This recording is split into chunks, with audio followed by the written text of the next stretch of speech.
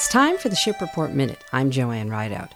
You may have heard the story about the ship that got itself tangled up with a navigational buoy in the Astoria Anchorage.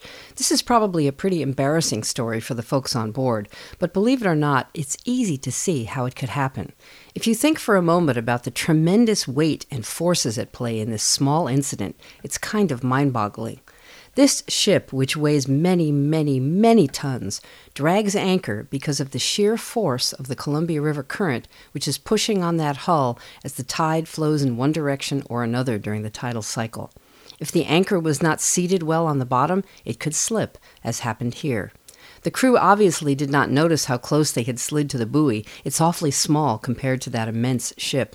And when they started their engines, which are, by the way, a couple of stories high in the bottom of the ship, the propeller, which is itself about 30 feet tall, began to turn. It snagged the anchor chain and hung up the buoy, which itself weighs many tons. So, a lot of weight and heavy forces at play here. I'm glad no one was injured and that the buoy and the ship seem no worse for wear, although the ship will go to the port of Astoria to be inspected and to make sure it's shipshape to go on its way upriver to pick up cargo, which is probably what it was trying to do when all this happened. You've been listening to the Ship Report Minute. More info at shipreport.net. Have a great day.